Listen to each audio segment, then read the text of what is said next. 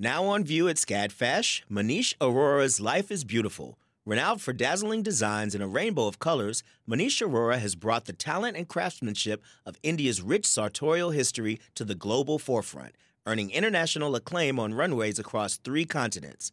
Designing in India since the 1990s, Aurora's glittering garments celebrate extravagant expressions of self through varied materials, techniques, and silhouettes in a triumphant union of Western and Eastern aesthetics adapted to today's multicultural society with a touch of humor. Find out more at scadfash.org. Support for WABE comes from 100 Miles, a nonprofit committed to preserving Georgia's 100-mile coast. Protecting this critical coastal ecosystem takes all of us. Watch the stories of the innovators and future leaders who help keep our coast flowing at ourgeorgiacoast.org.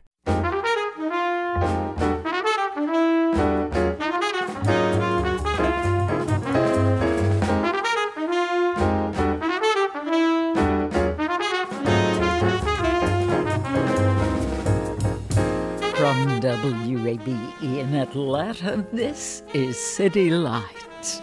I'm Lois Reitzes. Thank you for listening. The American composer Scott Joplin is often described as the king of ragtime, though his contributions to music go far beyond that style. Joplin was a classically trained pianist, a composer of opera and concert music, whose ambitions were denied during his life in the early 20th century. Pianist Lara Downs honors Joplin as an innovator who merged traditions and histories. Later this hour, we'll discuss her recent album, Reflections, Scott Joplin Reconsidered. Plus, City Lights producer Summer Evans takes us to the Queen's Ball, a Bridgerton-themed immersive experience at Pullman Yards.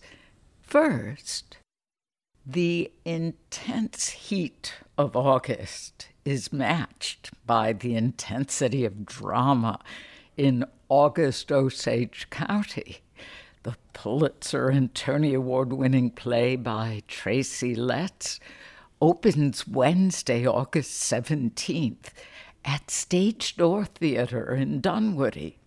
Forrest Attaway is the director. He joins me now with executive producer Michelle Neal. Welcome to City Lights. Thank you so much for having us. It's great to be here. And this is an absolute pleasure for me, Lois. I've been listening to you for so many years, so I'm so excited to be here. Forrest, dysfunctional family is a phrase we often hear. Some people even joke that together those words are redundant. Will you introduce us to this family in a synopsis of the play? Yeah, the Weston family is a family that suffers from generational trauma that has been literally bled down to them from patriarch to patriarch to matriarch to matriarch. The thing about this dysfunctional family, sometimes you don't realize what kind of damage that you are doing until the damage is far too gone. So you have this successful, at one time very successful patriarch who is, what is the word I'm looking for, Michelle? Made some bad choices. Bad choices. Made some very poor choices, and not just his marriage, but the raising of his children. Correct. And then, of course, their parents weren't any finer. Like all this stuff reveals itself in the actual architecture of the play. So I'm kind of gun shy. I don't want to give too much away. Well, what I can tell you, I play Maddie Faye Aiken in the play, and her character specifically is a pivotal character to the play. Of course, you don't find out until the very end, but in my preparation for the role, I really had to kind of dig in deep to her history and Violet's history and how that affected decisions that she made that then has this roll-on effect that kind of creates, I suppose, the precipice or the pinnacle of the drama in the play. I think the location of the story, being in this northern part of Oklahoma, when you talk about again, this generational trauma, dealing with like going back decades and decades and decades from the Dust Bowl to, the collapse of the economy to this play takes place in 2007. If you remember 2007 or 2008, where our nation was. So more to that point is this play feels just as relevant now as it did back then. It certainly does, coming out of COVID and the pandemic, where we were all so isolated from one another. And, it's just by the nature of things, especially in my group, my network, my friends, because I'm a recovering alcoholic myself, that the amount of alcoholism and drug addiction has escalated exponentially today coming out of COVID. And there are so many themes in this play that are relevant through isolation, addiction, mental health, family trauma, that just felt so appropriate for this moment in time. August, Osage County is dark, and yet there are also very funny moments. How does the playwright Tracy Letts succeed in adding humor within this serious, often grim plot? Well, I believe it's a necessity. I find the heavier things are, when you juxtapose it with the lighter moments, it makes those lighter moments so much more important to you. And the way that Letts has, this is just a beautifully written script. It literally is a masterpiece. I remember Edward Albee used to say that a great piece should move like a great classical piece of music. And this definitely does. So even though we have those huge dips down, then we have this arpeggio. We have this lightness that is just sort of infused in the words. A friend of mine the other day, we were talking about how, sometimes nightmares can be very funny when you go back and think about what happened. So after the fact. Yeah. No, I just think they go hand in hand. And Forrest has done an amazing job of finding the air in this play. We have in rehearsals been belly laughing at some of the choices and exploration that we found, not only in the script, but through our actions as well. I think our audience is going to really be rolling in the aisles, perhaps uncomfortably, because they probably think they shouldn't be laughing at it, but there are some hilarious moments in this play. Our lead, Rebecca Kuhn, who's playing Violet, has found this childlike nature almost of Violet, where she is absolutely playing in the moment, and it is mesmerizing to watch. Yes, I can't wait for our audiences to see this. All the actors are doing an exceptional job. As someone who's worked a lot in this country, I'm very, very impressed with Atlanta and the talent that you have here. You touched upon the generations of dysfunction. How does this play unpack intergenerational conflict and trauma? Well, how most of it unpacks in reality. We just start yelling at each other. No, there's a lot. A lot of it is masked with alcoholism and, drug addiction. But the reality is, sometimes these people are doing their very best to communicate and they're not. And then sometimes they're trying not to communicate and they actually are communicating. So it is again, the musicality to this piece is very upfront. It's like you'll feel it. You'll hear it. There's so many times when Letts has just actors talking over each other and over each other and over each other, where you're trying to catch on to like one of these conversations, and the reality is the cacophony is what was built in. Forrest, ever since I was a teenager, I've been drawn to the work of Edward Albee. You mentioned him. You were no less than a mentee of his, and I just love that metaphor or that comparison to a great piece of classical music, as well as your musical imagery with the cacophony of relatives talking over one another. Yeah, well, Mr. Albee was definitely a gift. in my life. I don't think I would have the success that I've had to this date if it wasn't for Mr. Albee and his associates. And every day is an education. Like I said, it's a pleasure meeting you. It's incredible being in Atlanta. This is my first time working in Atlanta. So, man, what a beautiful city. And your artist. I've worked with so many people around this country, and I'm just enamored with the talent that you have here. We are very proud of it as well. If you are just joining us, this is City Lights on WABE. I'm Lois Reitzes, speaking with director Forrest Attaway, along with the actor and executive producer Michelle Neal, about the production of August Osage County at Dunwoody Stage Door Theater. Michelle, this production of August Osage County is in partnership with Greenlight Acting Studios and The Living Room. Please tell us about these organizations and how they came together. Greenlight Acting Studios is where I train, and it's owned by Erin Bethea. You might remember Erin. She was the lead actress in Fireproof, and with her husband, Drew Waters, they have a production company here in Atlanta called Argentum Entertainment.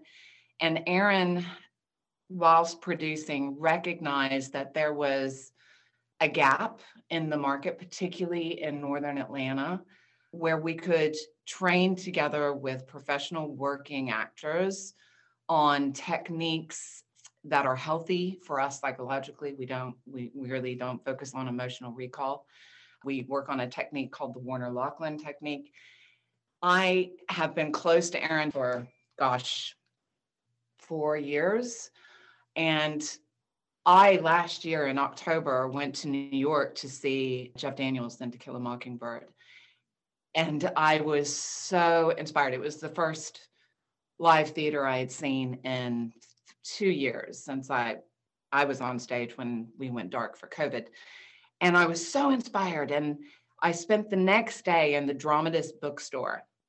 And I knew that Erin was crazy about August Osage County. I think I bought 10 scripts that day, but I wanted to read the script again.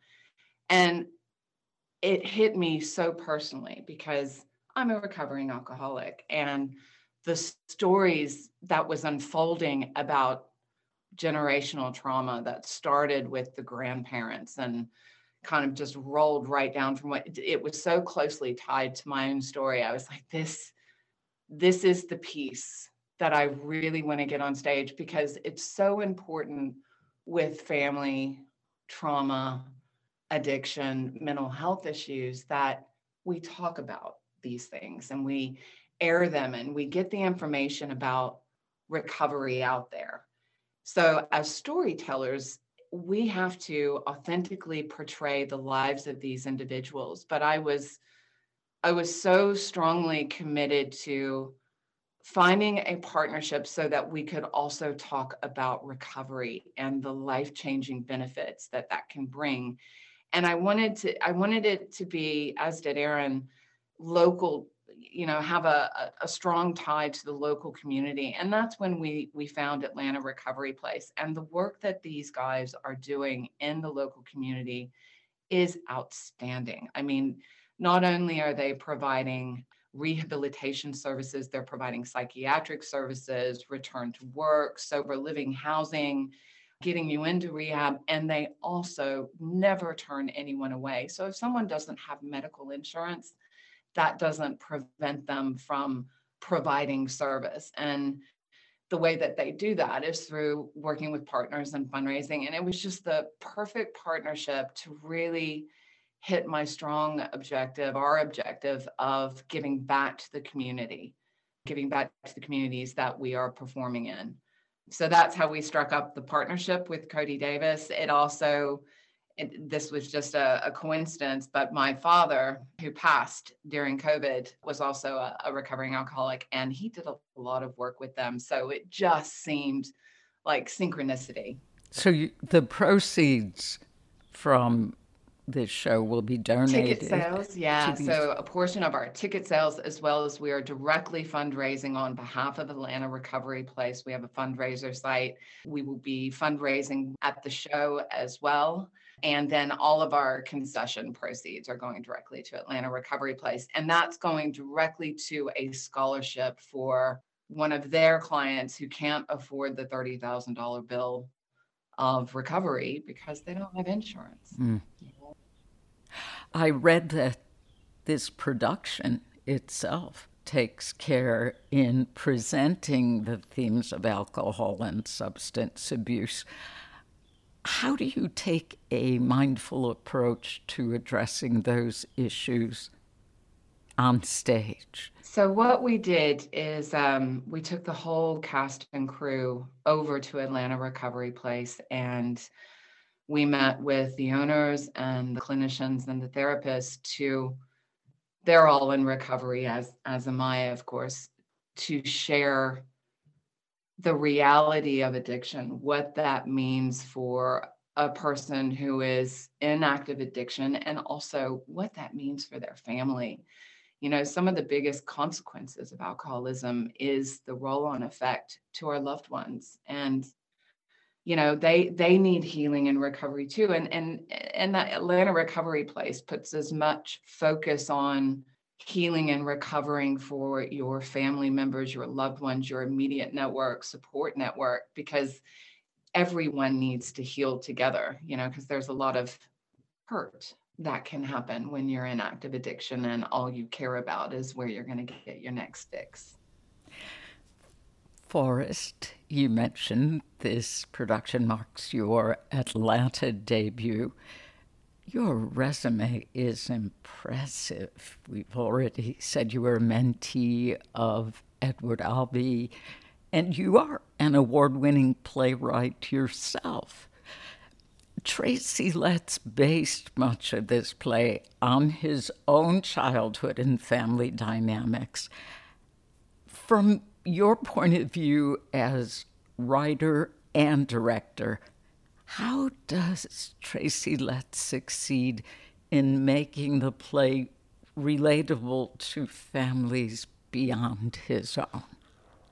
Well, I'm just going to keep digging back into that musicality bag. That he really does have this incredible, like when we talk about structure, you're going to get me off on this tangent about architecture and how plays work and the Aristotle line, and I don't want to do that. I want to talk about having just dropped that, you don't want to go there. I want to talk about this production and how excited I am about it, and how excited I am I read this play 10 years ago. All right, here's a funny story. So Christian Stokes, who's a friend of mine, been a friend of mine for over 30 years, we come from the same small hometown, was working here in Atlanta, and he was working He's playing Charlie Aiken right in the play, by the way. But before that, he was working with Aaron and Michelle, and he calls me out of the blue. He's like, because he works in television and film predominantly. And he calls me, he goes, my friends are thinking about directing this play in Atlanta. And he goes, you've worked everywhere. Do you know anyone in the Atlanta area who'd be willing to direct a play? And I was just like, man, I'm sure I do. What play is it? And he said, August Osage County. And I went, well, hold on now. I'd be interested in taking a shot at that. Like I said, this play's been living in the back of my mind for over a decade now.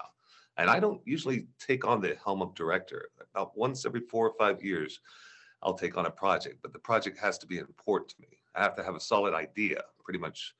I've already worked out the entire play before we even get into the first callback. So when he said August Osage County, I said, how much money? And then he told me that, and I said, I'll still do it. Director Forrest Attaway with actor and executive producer Michelle Neal. August Osage County opens Wednesday, August 17th at Stage Door Theater in Dunwoody and runs through the 28th. More information is on our website, wabe.org/citylights. In a moment, the celebrated pianist Laura Downs will tell us about her recent album, Reflections, Scott Joplin Reconsidered. Amplifying Atlanta, this is WABE.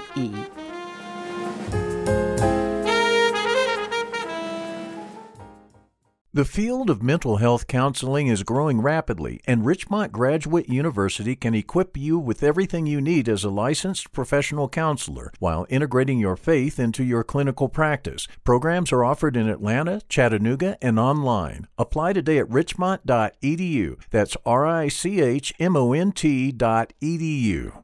You love free, and at Ameris Bank, so do we. That's why we're proud to offer worry-free, hassle-free Ameris Bank free checking. Manage your money your way with convenient access to digital, mobile, and telephone banking, all with no monthly service fee or minimum balance requirements. At Ameris Bank, we're with you. For more information or to open an account, visit our local bankers in person or online at amerisbank.com/free checking. Other fees such as overdraft fees may apply. Ameris Bank, member FDIC, equal housing lender.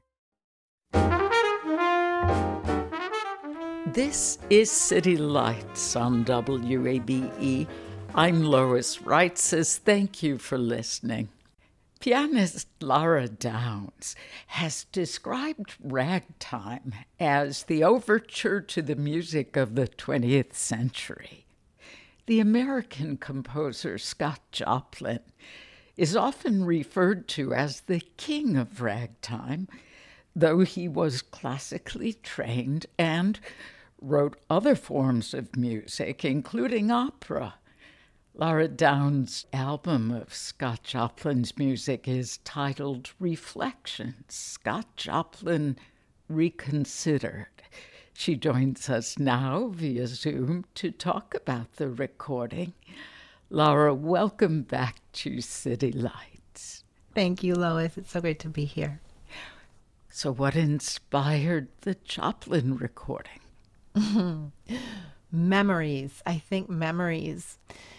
I'm sure that many of your listeners can relate to the memory of playing Joplin's The Entertainer when we were little kids. Mm-hmm. For me, by the time I played The Entertainer, I was 6 or 7. I was already a very serious little pianist. So playing this fun little ragtime piece was a treat. It was something, very different than the Mozart and the Bach that was happening. And I remember seeing the movie, The Sting. My mom took us to see the movie. It was a matinee at the old Castro Theater in San Francisco. And just, entering a new sound world. What was a new sound world for me? And falling in love with it. And, obviously through a child's experience. But that came back to me in a different way in recent years. The Entertainer, as heard on your new recording, is in an unusual arrangement.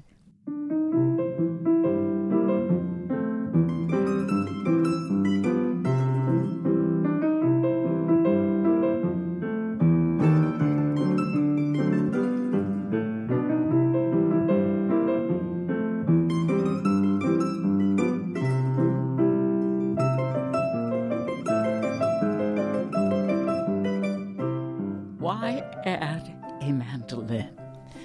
Well, to be honest, because of the implications of that memory, of that childhood memory, I struggled a little bit with what to do with The Entertainer. The other tunes were really easy for me to envision, and I was clear about what I wanted to do with them and what I wanted them to say and what they said to me. And The Entertainer, we know it so well. It's like so embedded in our sound memories. And so I was back and forth about different things. And I didn't just want to do something like cute, for the purpose of doing something cute. And then I realized that the answer to the puzzle was just staring me in the face. Joplin, on the title page of that piece, dedicates it to James Brown and his Mandolin Club. Different James Brown, not the R&B James Brown. He wasn't born yet. He was not born yet. But some James Brown at the turn of the century who had a mandolin club, which was a very popular thing at the time. And so I thought, whoa, what if I did this as a duet with mandolin? And so I called up this great mandolin player named Joe Brent, and we started talking about ideas. And then it turned out that the whole way that the tune is structured, it has these little 2-bar phrases. And so we just kind of tossed those back and forth between the two instruments. And it just brought new life to something that's, again, so familiar. It does bring new life and such an interesting perspective, because it's almost like a call to alertness. Listen to this differently, which I guess is part of what you were trying to achieve with Reconsidered and the reconsideration of Scott Joplin's music.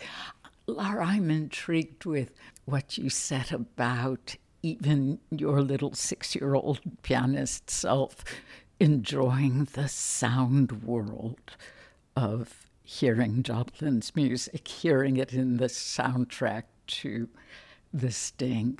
I remember hearing that music for the first time, and I am older than you. It was in the early 70s. I think maybe even before the movie, when Joshua Rifkin's album had come out. It was being played. He recorded the complete rags of Scott Joplin, as you know.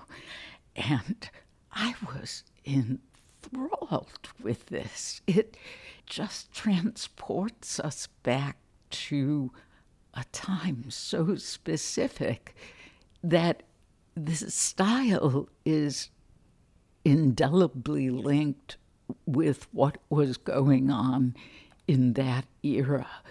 When you spoke about ragtime as the overture to the music of the 20th century, you write in your wonderful liner notes further explanation of that. Would you elaborate on why rag was the predecessor to everything that followed? Mm-hmm. So Joplin has this very interesting musical beginning where he's growing up in Texas, and this is just a few years after the abolition of slavery. You know, it's sort of a new existence for Black Americans. His father had been enslaved. His parents were both musical, and so the music that they know is, you know, coming from plantation life. They played the violin and the banjo, and so this is the music in his home. At the same time, he's learning to play piano on pianos in the houses that his mother is cleaning. And so, you know, he's probably hearing the piano music that's being played in those homes, which is 19th century parlor music. And then by the time he's 11, he's taking music lessons from a music teacher in the town who happens to be a German Jewish immigrant. And this is, you know, classical music. So he has this foundation that's coming from two distinct places: European classical music and Black American music that's coming out of the, you know, the rural South and the days of slavery. And those two things bring him to the turn of the 20th century when, you know, everything in America is shifting so fast. There's all these different streams of migration, and all kinds of people are hearing other people's music for the first time. And I think that that speed and that kind of collision course of cultures is what allows ragtime to come into being, because he's taking essentially a very polite European-born tradition, kind of this 19th century, you know, parlor music sound. And what happens to it is you introduce the critical component of syncopation, and it turns into something brand new. That's why it's called ragtime. It came from the rag part of it, came from ragged rhythms and this is coming out of the Black tradition. And that happens really fast. And then ragtime blows up and becomes a national craze, and everyone in America is listening to ragtime. And at the same time, other things are happening, and there's this new sound coming out of New Orleans, which is called jazz. And so it's a very short window. It's a very short window into jazz and everything that comes after jazz. But without it, none of those things happen. Have you seen Ma Rainey's Black Bottom? Mm-hmm, mm-hmm. Oh, wow. Yeah. We had the privilege of seeing it on Broadway in the original production, but I loved the movie as well. And something you write about comes through in the movie. just this rapid speed of these currents, how quickly one flows into the next, and one form of music is passé. Ma Rainey's style had to give way to jazz. Ragtime had to give way to jazz. Ragtime was not just what Joplin was about. In fact, he devoted an enormous amount of time, emotion, and money to his opera Treemonisha, which, like its creator, sadly did not receive proper recognition at the time it was written. Laura, in Atlanta, music lovers take special pride that the world premiere of the full opera was a joint production of the Morehouse College Music Department and our Atlanta Symphony Orchestra with conductor Robert Shaw. The music is so gorgeous, and you begin this new recording with the prelude to Treemonisha. Would you tell us about the selections from the opera that you include in Reflections? Yeah, and that for me is really connected again to the life story and to, the truth of what Joplin's music is. Knowing where he comes from, knowing that this classical music stays at the heart of everything he's doing, that through all the years of being the king of ragtime, and innovating this new American genre and absolutely, leading that movement, he's also writing operas. He does not let go of his origins. And what I wanted to do is to bookend the album with that music, because I think that once you hear the music from Treemonisha and once you understand that this is a foundational part of his music making, you can't hear the rags in the same way. You can't hear them as, something superficial or lighthearted or inconsequential. They're coming really from a deep place, a deep musical understanding and a broad musical vision. The album opens with this little snippet, really, from Act 3 of Treemonisha that I fashioned into a solo piano piece.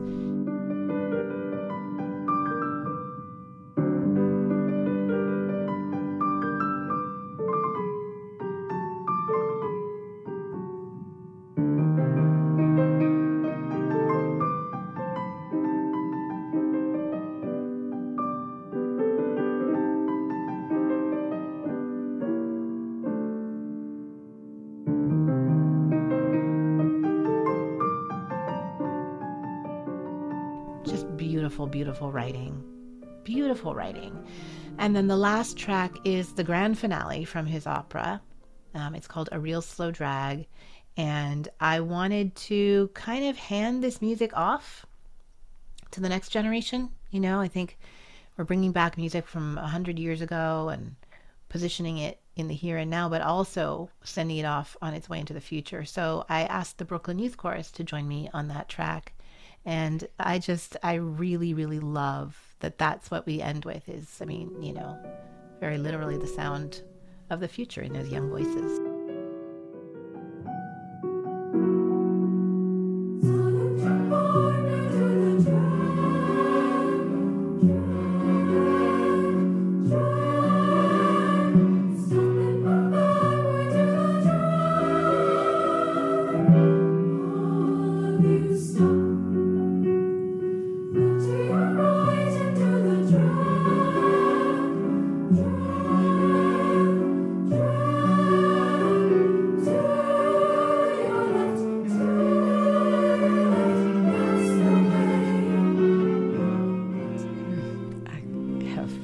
Goosebumps from listening.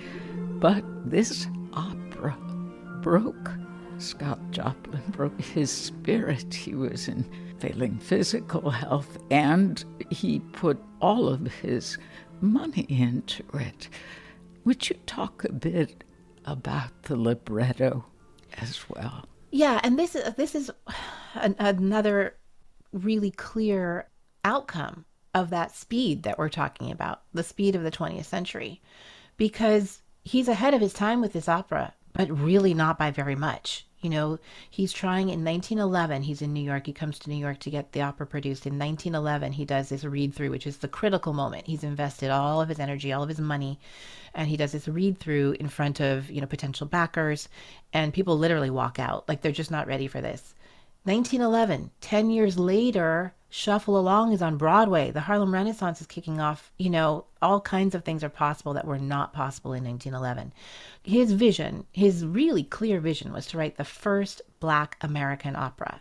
And it is specifically, you know, the story is a Black story. It's set in the rural South. It's not making any concessions. You know, it's saying, come with me into my experience, and we're going to make a grand European opera based on this. And I mean, you know, looking back, you can see why that wasn't possible at the time. I think Trumanich is just about to have a revival. In fact, I just got an email this morning from my friend Damien Sneed. There's a new version of the opera happening, and it's being kind of reconsidered for the for the present day. But it's heartbreaking to see how close he was. And also just like how courageous he was, you know, this guy who's, I mean, he has made a successful career. He's established himself as the king of ragtime, but he's saying, no, but I'm going to write an opera now, you know, and not in a small way. I'm going to write this big opera, and yeah, just a little too soon.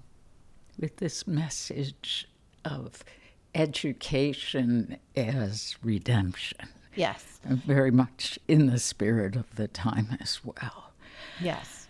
Can you tell us about the works on this recording that Scott Joplin wrote for his wife? Ah, yes. Yeah, so he was not lucky in love, Mr. Joplin. He had a first marriage that ended because their infant daughter died, and you know, the marriage fell apart. And then some years later, he met this young woman named Freddie Alexander, fell madly in love with her. And he wrote a piece called The Chrysanthemum when he was courting her.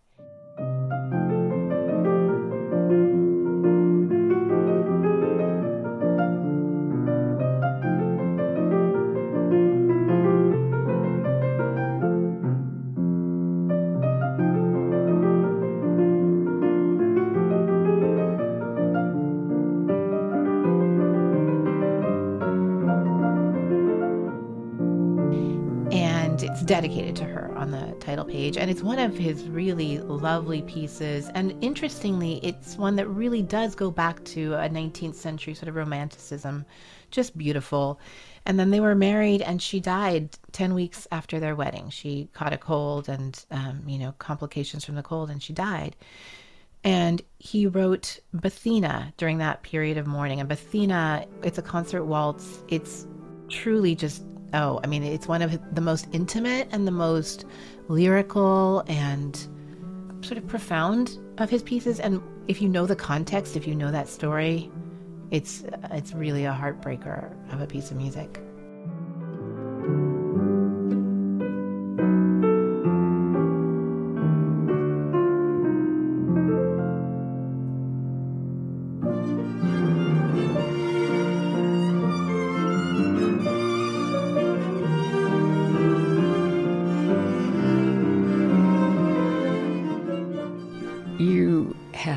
Extraordinary musicians collaborating with you throughout your projects.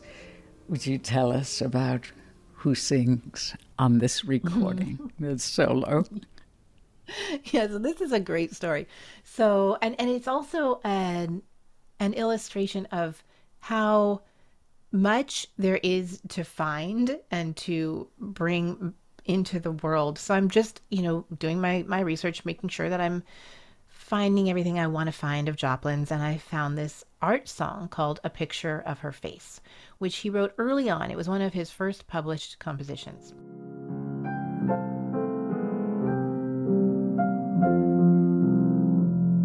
This life is very sad to me, a sorrow fills my heart. My story I will tell to you, from me my love did part.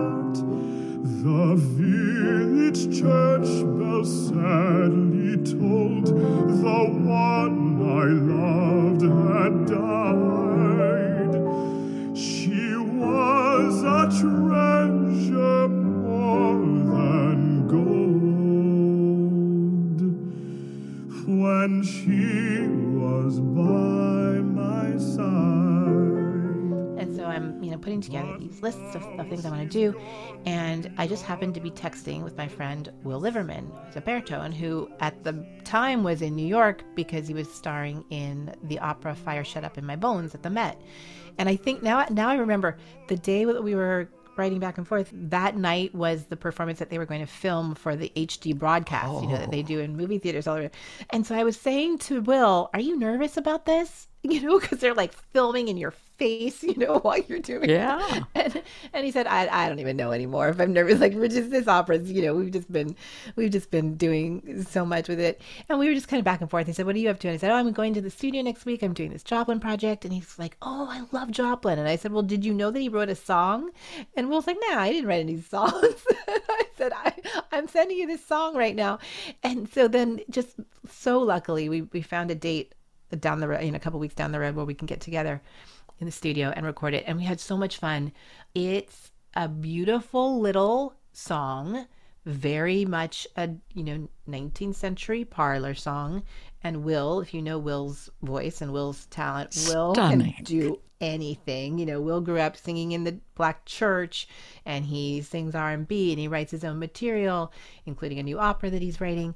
And obviously he sings opera like nobody's business. So we just kind of let the song filter through everything that we know how to do. And it just became this timeless, beautiful love song. And I'm just so happy that it's out in the world. Oh, it is just exquisite. And I won't forget this story, Lara. I love thinking about, oh my goodness, all that goes into the production of those Met HD broadcasts gives new meaning to production. And you're talking with Will and his delight in hearing about the song. And here, yes, you birthed it. Lara, I thought about something. I think it was the pianist Jonathan Biss once said about Robert Schumann and his tragic life and his mental illness, which we now know, bipolarity. I mean, it could be controlled with medication, but it was a horror in his lifetime. And Jonathan Biss said there's something about Schumann that makes us want to take care of him. And I thought about that in terms of Scott Joplin and your recording. With reconsidering Scott Joplin, are you also restoring him to life? Oh, I hope so. I hope so. And I love that in the way that it reflects on Schumann's life and so many artists who struggled in their time in different ways. And really, isn't that our responsibility? We keep playing their notes over and over again.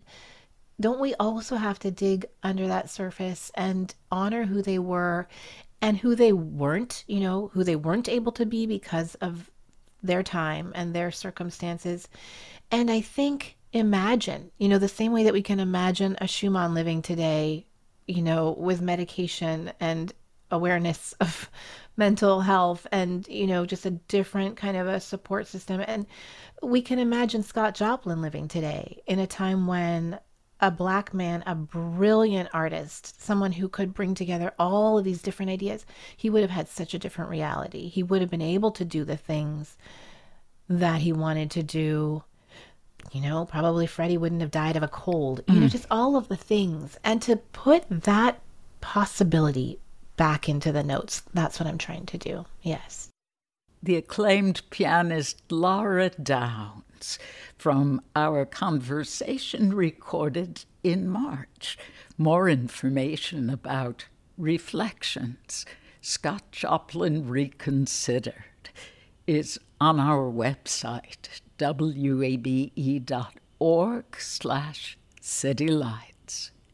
Coming up, City Lights producer Summer Evans takes us to the Queen's Ball, the Bridgerton-themed immersive experience at Pullman Yards. Amplifying Atlanta, this is 90.1 WABE.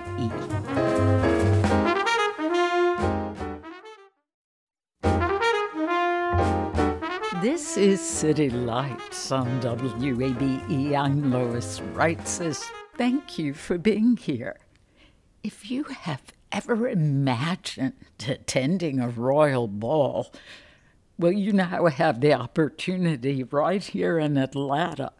The Queen's Ball, a Bridgerton experience, is an immersive event where you get to dress in your best Regency-era outfit and be transported back to the early 19th century.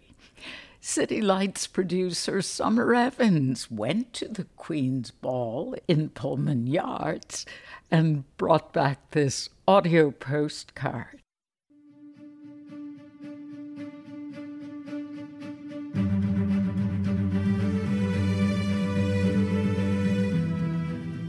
Bridgerton, the Netflix period drama that has captivated audiences since its premiere in 2020. With its diverse cast, never-ending scandals, gossip, and dazzling wardrobes, you are transported to London's high society. Netflix recently announced it has officially renewed its third season, and filming is currently underway.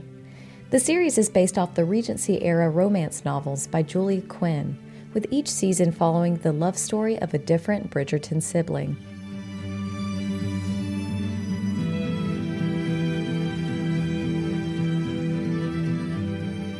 If you have been daydreaming about attending the next lavish ball in Bridgerton, look no further. The Queen's Ball, a Bridgerton experience, is an immersive occasion of Instagram-worthy backdrops, line dancing, and character performances.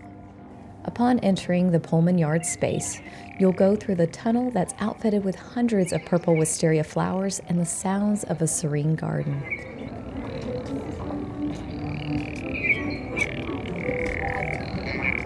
Tiaras, feather fans, and diamond necklaces are available for purchase when you walk in, the perfect accessory to add to any ball gown or lace dress. And attendees did not disappoint with their 19th century attire. Dressed in wigs, beaded dresses with capped sleeves, golden frocks, and lace gloves. Men dressed in dark-colored waistcoats, Regency-styled pants, and Georgian top hats. We encourage people to dress in whichever fashion they feel most comfortable. However, there are a lot of people that do choose to come in Regency attire or formal wear or semi-formal. But we really want people to come and have a good time.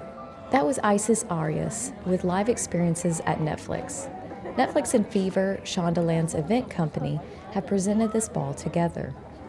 One of the guests of the evening, Emily Armstrong, donned her never-before-worn prom dress due to COVID canceling her prom. She brought her mother, Sarah Armstrong, to the experience. I think we're just going to go like this, yeah, just for fun, right? Yeah. But no, what fun! What fun to be able to do something this ornate. I think I feel like just to take a step back and go, oh wow, like people used to do this every day. I just always enjoy like the story of it and how different it is from the way we live now and how we've come from there, but also just like getting to kind of get to experience what it was then. I asked Emily which Bridgerton character she related to the most. Probably Eloise or Penelope. I feel like I've always been a very I don't know if strong-willed is the right word, but more of the break the status quo, don't do what's expected of you. I mean, I'm a rule follower, don't get me wrong. After picking up a crafted cocktail like the Whistle Down and Dirty or a mocktail like Penelope's Lemonade, you can line up to get your photograph digitally painted while striking your most regal pose. 1, 2, 3. Gorgeous. Easel 3, thank you. The original costumes from Bridgerton Season 1, crafted by modiste Genevieve Delacroix, of course, are on display throughout the space. Will not slip unnoticed. Lady Whistledown's voice booms over the speakers to announce that the Queen has arrived. Attendees of the Queen's Ball get the opportunity to line up and demonstrate their best curtsy or bow before the Queen. This allows her to survey the crowd and see who will be her diamond of the evening.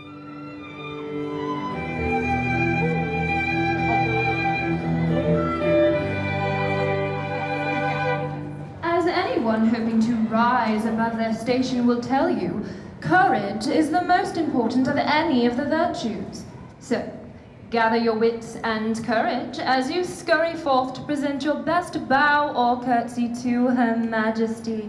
It is only the Queen's eye that matters today, a glimmer of displeasure, and someone's value plummets to unthinkable depths.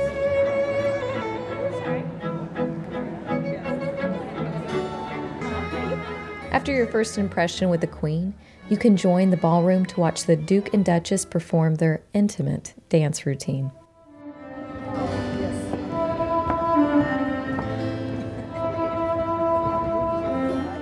In between performances, you are encouraged to take to the dance floor and learn the waltz and a variety of other line dances. The string quartet plays classical renditions of modern songs, like Lizzo's Juice.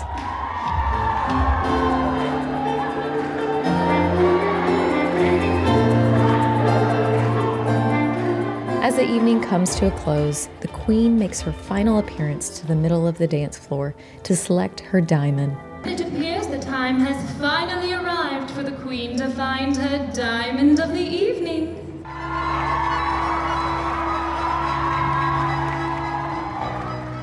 Angela Burke, the diamond of the evening, spun around as gold flakes of confetti fell from above and the crowd cheered on.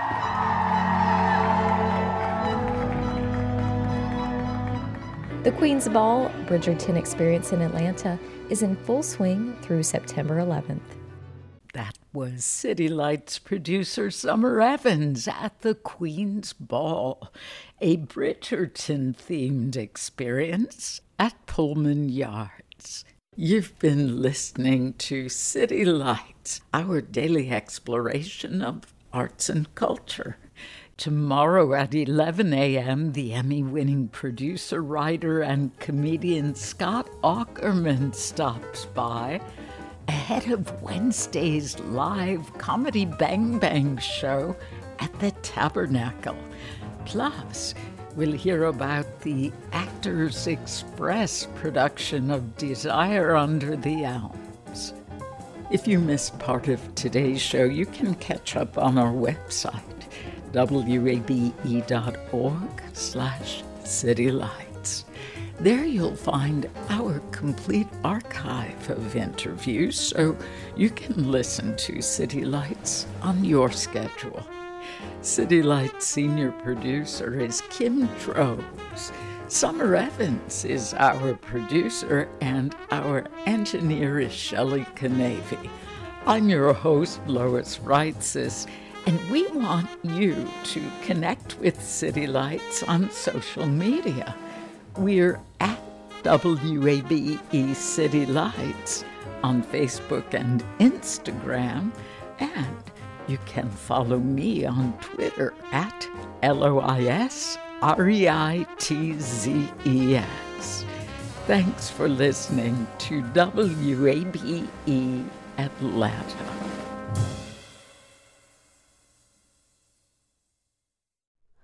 Hi, it's Terry Gross, the host of Fresh Air. We bring you in-depth, long-form interviews with actors, directors, musicians, authors, journalists, and more.